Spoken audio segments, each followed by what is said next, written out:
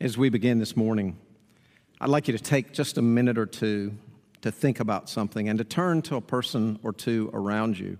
I'd like you to think about what it looks like to be devoted to something. Can you describe a person or a situation where you look at it and you go, oh, they're really devoted to that? So how can you describe someone who is devoted to something? It could be any area, any field, any type of devotion. Take a minute or so or two to turn to one or two around you and talk about that.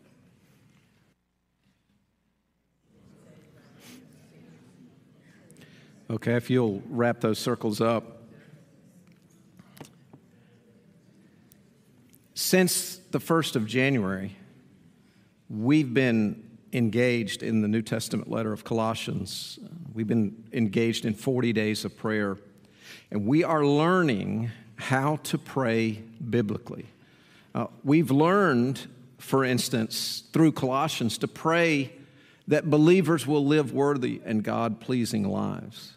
We've learned to pray that believers will share the riches in Christ and the glory of Christ with others, warning them and working through God's power to help them mature in their faith. We've learned to pray that believers will continue to live their lives closely connected to Christ rather than trying to fulfill human rules. We've learned to pray that believers will set their priorities on eternal matters and allow the life of Christ to flow through every area and to do it together. We've learned to pray that believers will please God by the way they relate to their families and to others.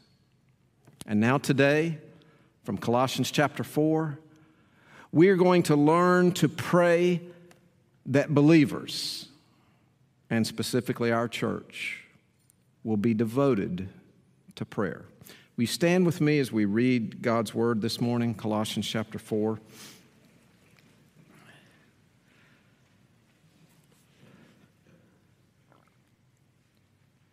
The context of this section that we're about to read is where Paul is wrapping up. He's the author, the Apostle Paul. He's wrapping up the letter by giving them commands about prayer and about mission.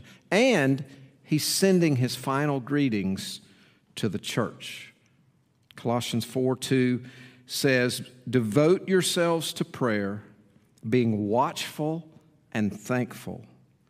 And pray for us too, that God may open a door for our message, so that we may proclaim the mystery of Christ, for which I am in chains.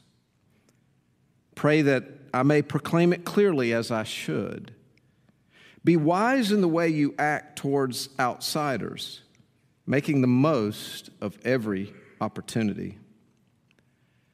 Let your conversation be always full of grace, seasoned with salt, so that you may know how to answer everyone." And then we skip down to verse 12, which you have said so well, all wonderfully, especially this section over here. "Epaphras, who is one of you, and a servant of Christ Jesus, sends greetings. He is always wrestling in prayer for you, that you may stand firm in all the will of God, mature and fully assured." This is the word of God. You may be seated.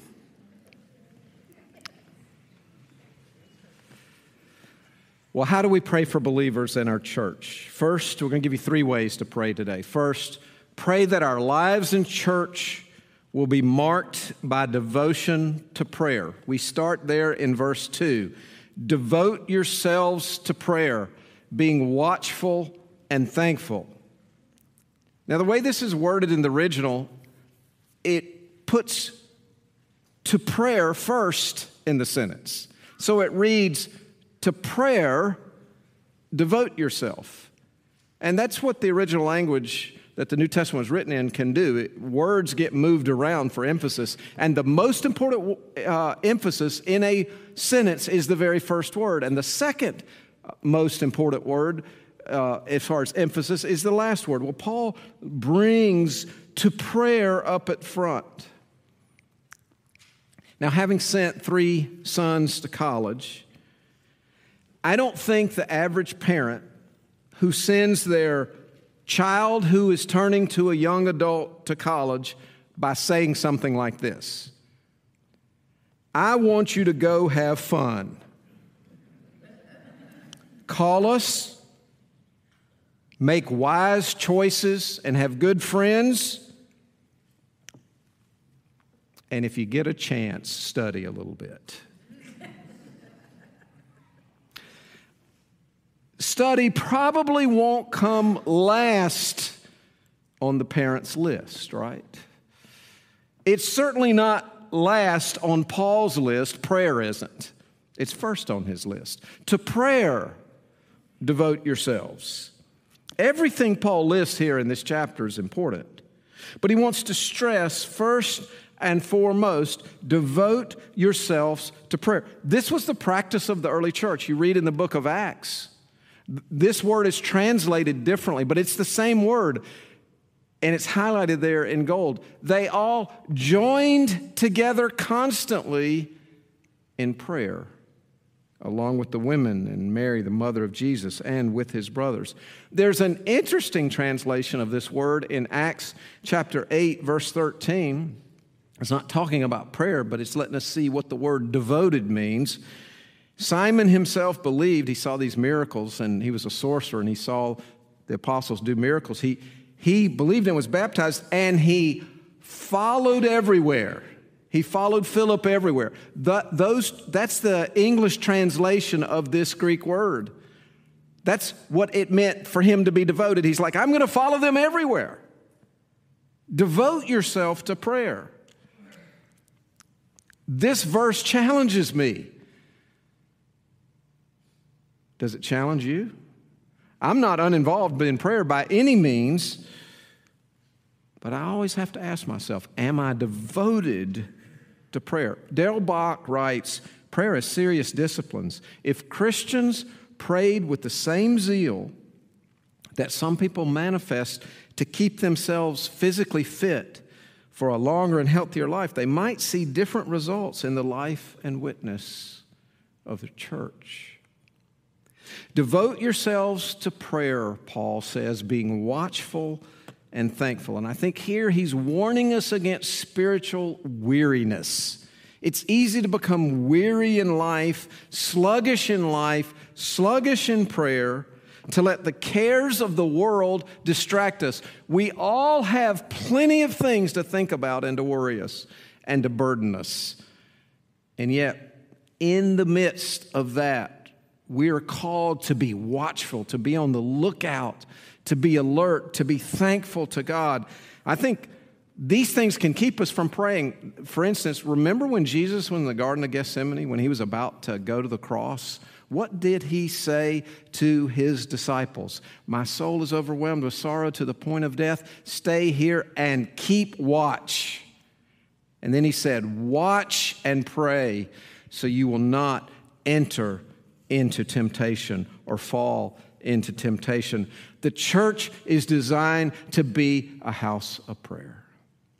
This weekend we had 24-hour prayer vigil from 2 on Friday to 2 on Saturday, and it was just wonderful to see people come in and out. There was one, my community group, or some of them were going to come on Friday night, and I was also going to be here on Saturday morning but for one of the group's times before my group was actually coming, once it got dark outside, we locked the doors just for security, so I was kind of staying out in the lobby and just allowing, in case there were any latecomers to come in, to open the doors for them. And so as one group ended and another group would start, it was just a beautiful thing to watch people who had been praying alone and together for 90 minutes to go out and to fellowship, and then the next part of the church to come in, and they leave, and then the next part of the church to come in, and it happened.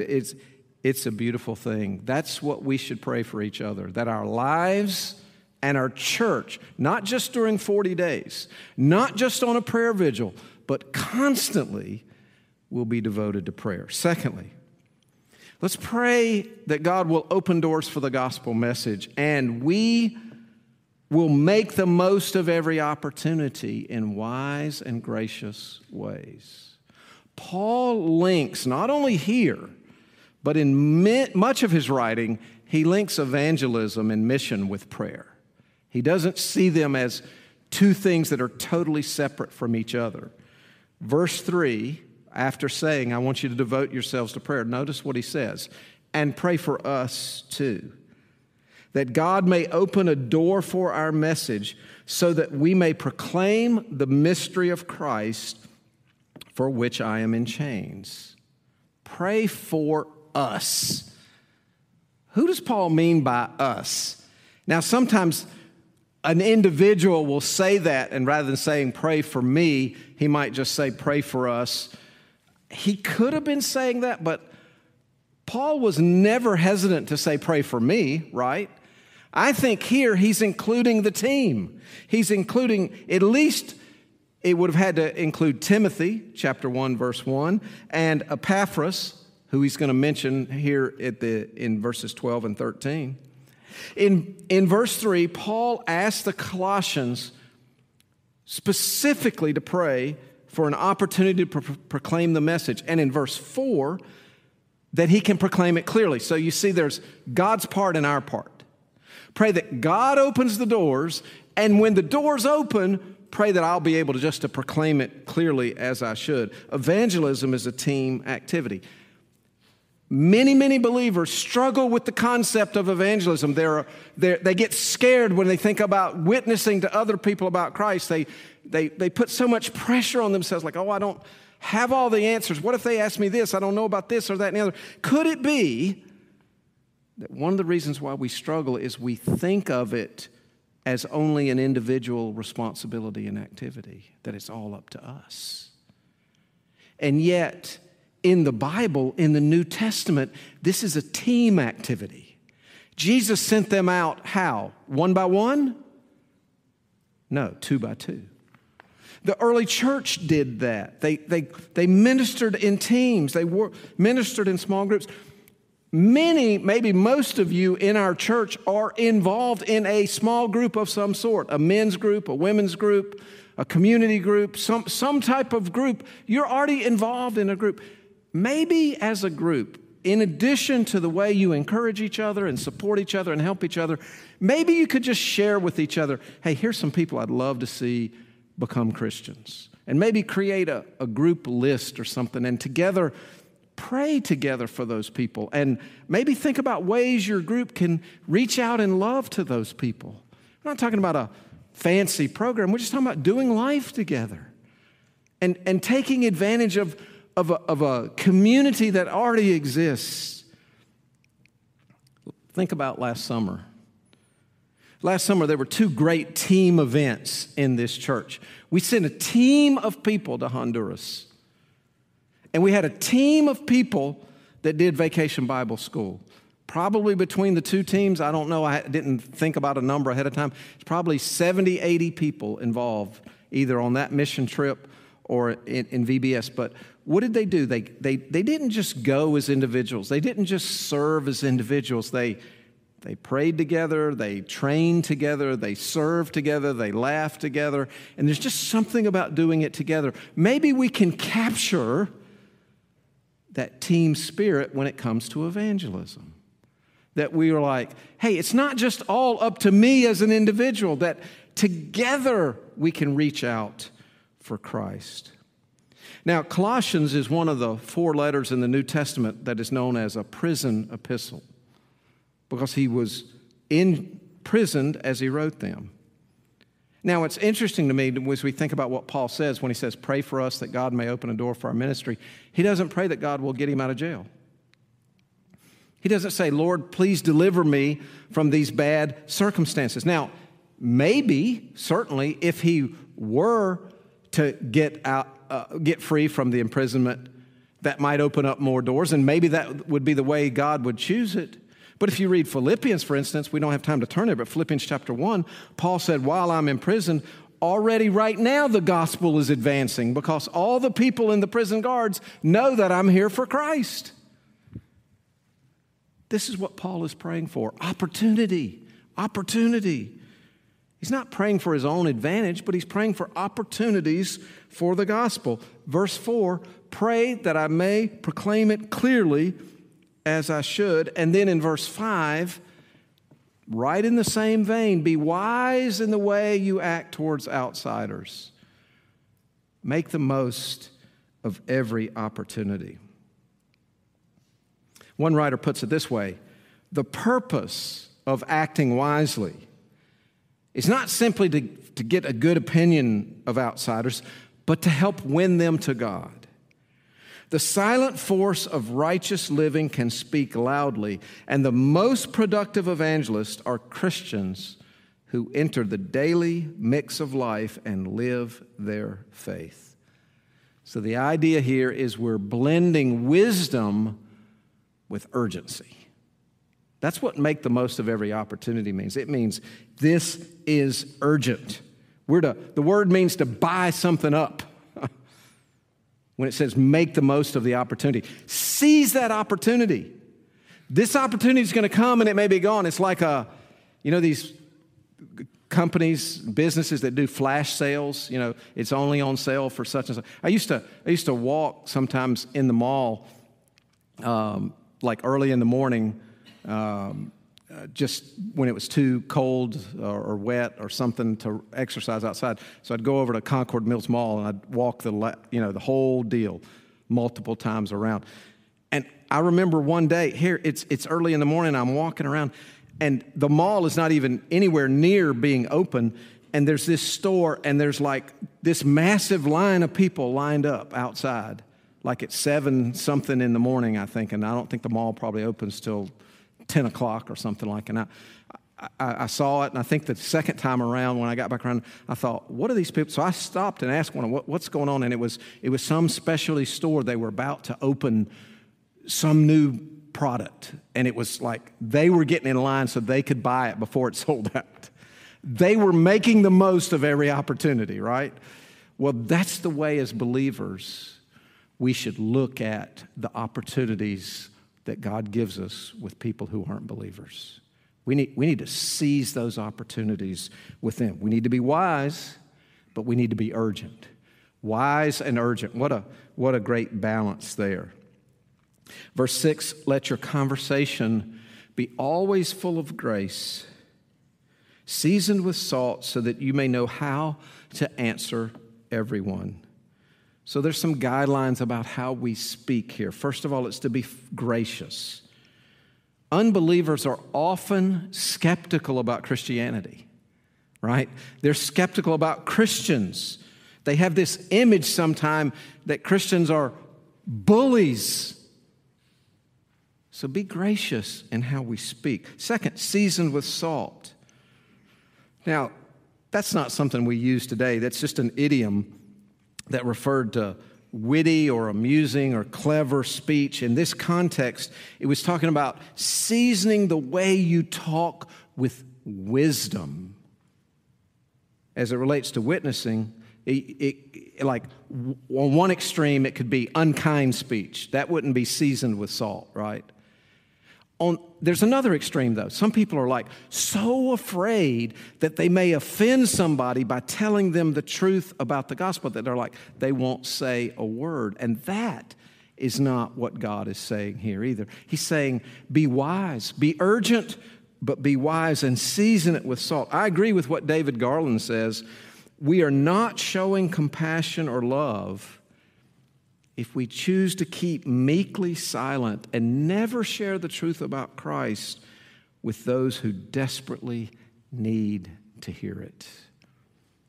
I need to work on that. How about you? Make sure your speech is ready so that you'll know how to answer everyone. Believers need to be grounded in the faith. So this is the second way that we can pray for believers, and we can pray for our church, that God will open doors for the gospel, and we will make the most of those opportunities. Number 3, pray that we will wrestle in prayer for each other to mature and be firmly established in God's will. Look at this man, Epaphras. He is always wrestling in prayer. Now, Epaphras used to live in Colossae, and he knows these believers. Now, he is with Paul.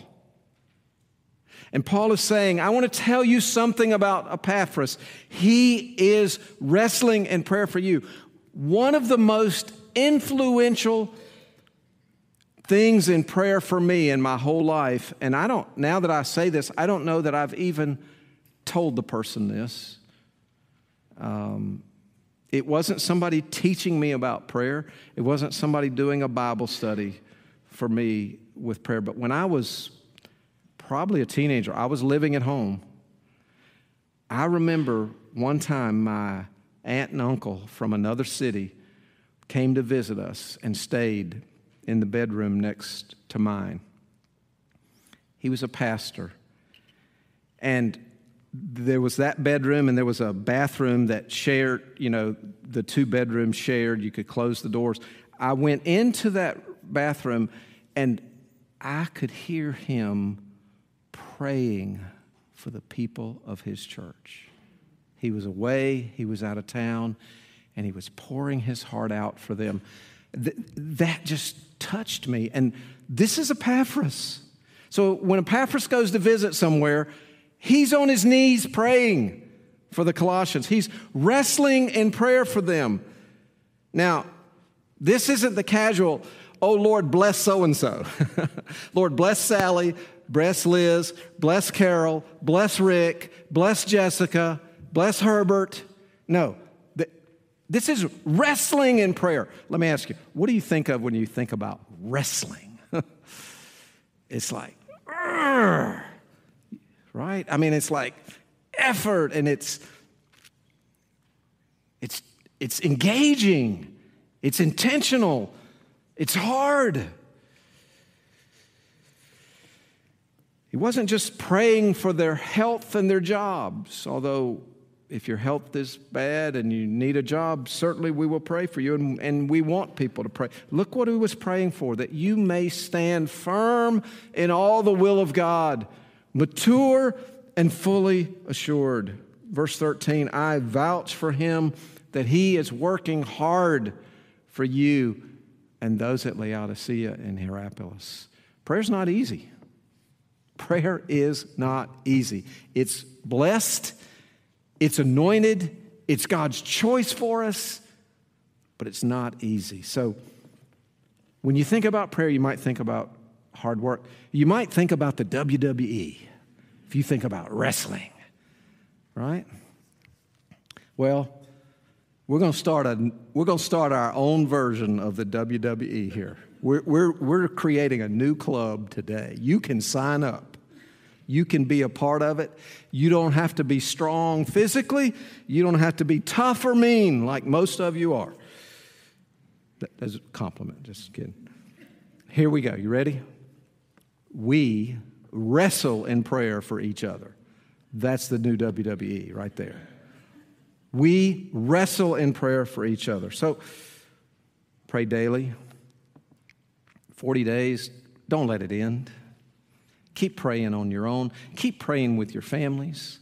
Keep praying with your groups. Keep praying with the whole church. When we come here at 10:30, but let's come at 9:30 and pray with the church. That's 45 minutes of just prayer. It's a beautiful thing. Now, that's the third thing that we want to pray for each other. Pray that we'll wrestle in prayer. But I want to make a note before we leave this book. Prayer, serving God, teamwork, and biblical community are all intricately connected. Prayer, serving God, teamwork, biblical community, they're all linked. In other words, the more we pray and serve God, teamwork, biblical community, these things happen. These are the contexts. They're linked with each other. They're not separate from each other.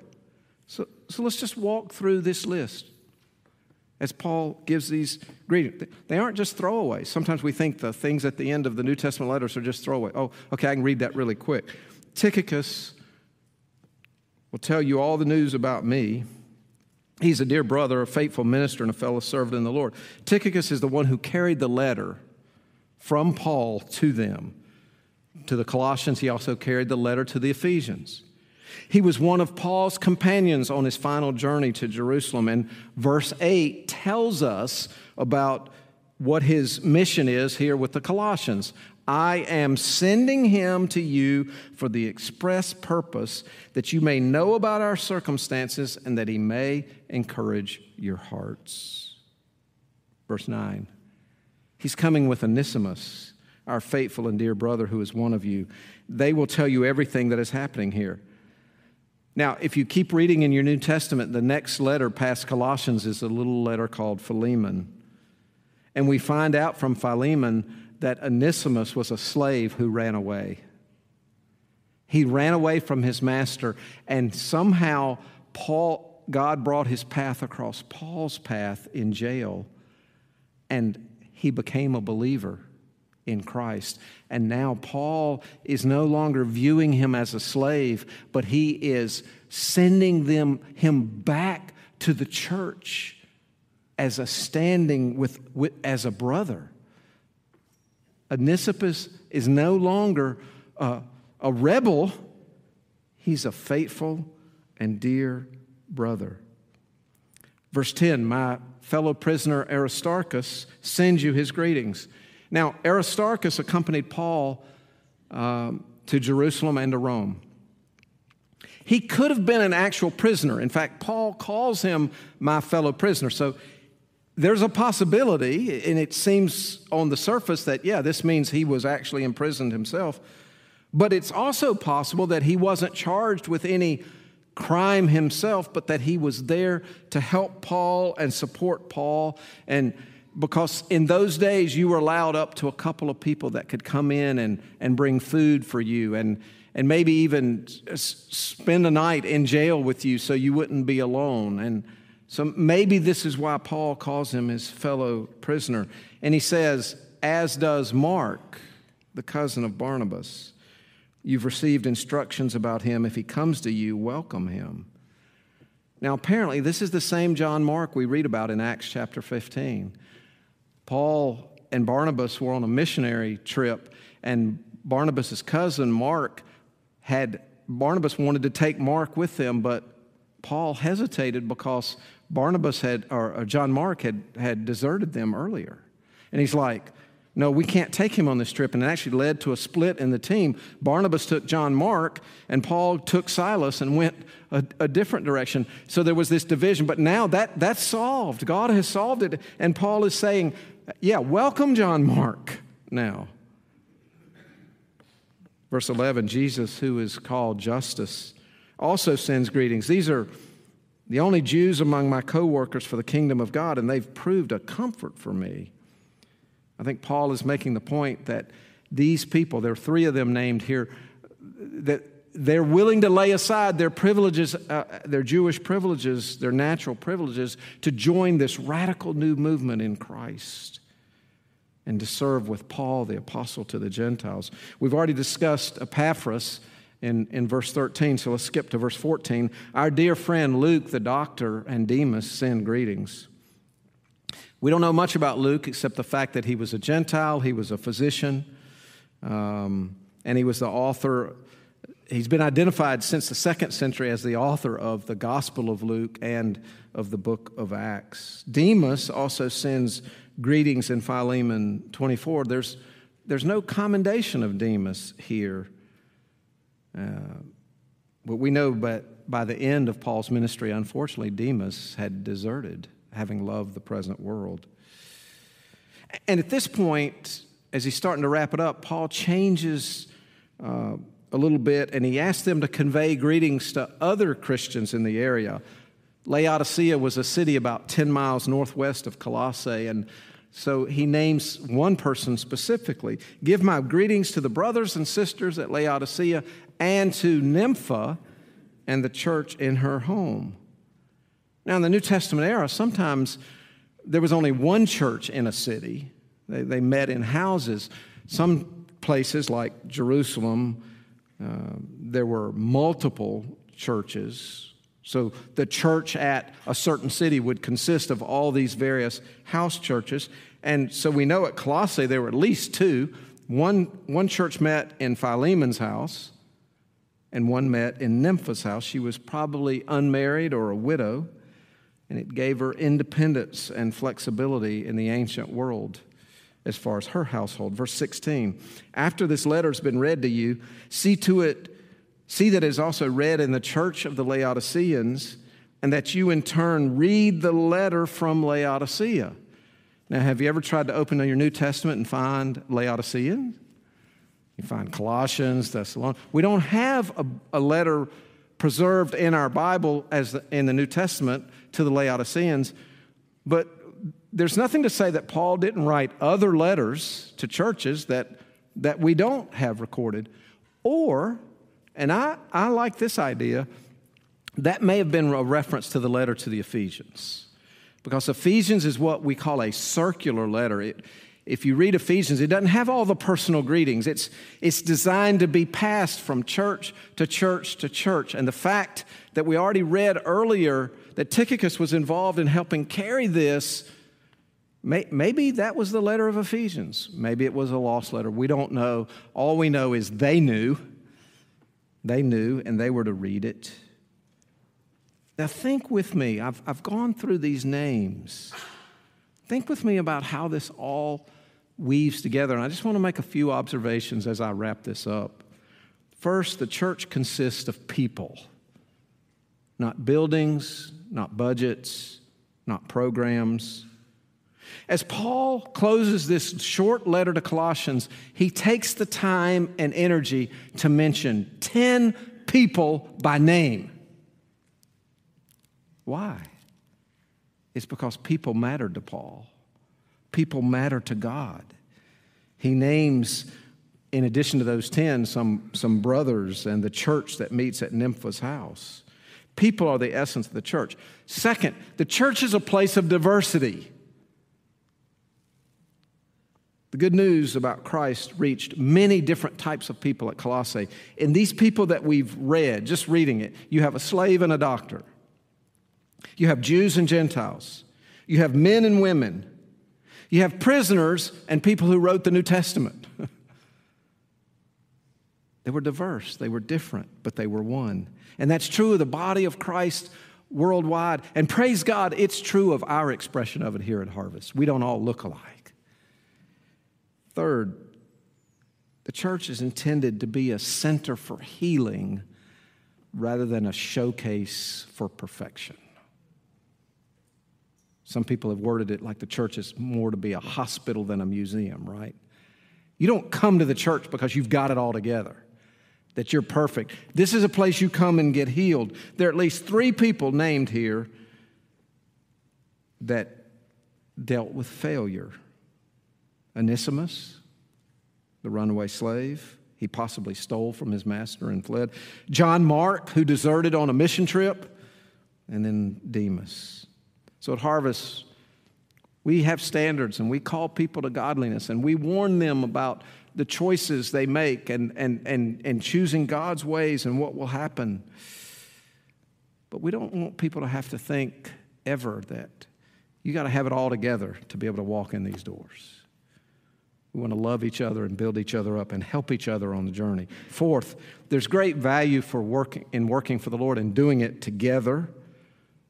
I've already mentioned that Paul's effort was a team effort. He didn't do this all alone. And finally, prayer is a powerful component of biblical community. Prayer builds biblical community almost like nothing else does.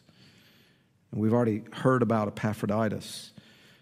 And we see it in the community that Paul talks about here, praying for each other and praying for our missionaries and telling people that you're praying for them and telling them how you're praying for them. Those are powerful ways to build community. So Harvest, keep doing it. Keep doing it. Keep praying. Be devoted to prayer. So he says, 17, tell Archippus, see that you complete the ministry you've received in the Lord. I, Paul, write this greeting with my own hand. Remember my chains. Grace be with you. These are the three ways we've talked about this morning. Pray that our lives in church will be marked by devotion to prayer. So prayer, we're praying for each other, and we're praying for each other to pray. We're also praying for evangelism, that God will help open doors for people, and they will take the most or make the most of every opportunity. And we're also wrestling in prayer for what? We're wrestling in prayer for maturity. Three great areas. In one area of Africa where Christianity began to spread, the converts were really zealous about their personal time with the Lord. And they would go out into the bushy areas, kind of in the wilderness there, so they could get alone and be alone with God and read His Word and pray. And so what would happen is, as they kept walking from their little hut out into the bush, they created a trail and a path. And the more they went and walked, the clearer the path became. And so what happened, unintentionally, their personal time with God became a testimony to others, because other people could see, man, that person's path, they're walking on the path. And when they might neglect it for a while and they might stop going to meet with God, guess what would happen? The path would get kind of in bad shape, and they would gently and lovingly but pointedly come to each other and say, brother, sister, there's some grass growing on your path. And I want to say, Harvest, when it comes to evangelism, making the most of every opportunity, when it comes to prayer, let's don't let any grass grow on our path. Let's don't let any grass grow on our path. Pray that believers, specifically our church, will be devoted to prayer.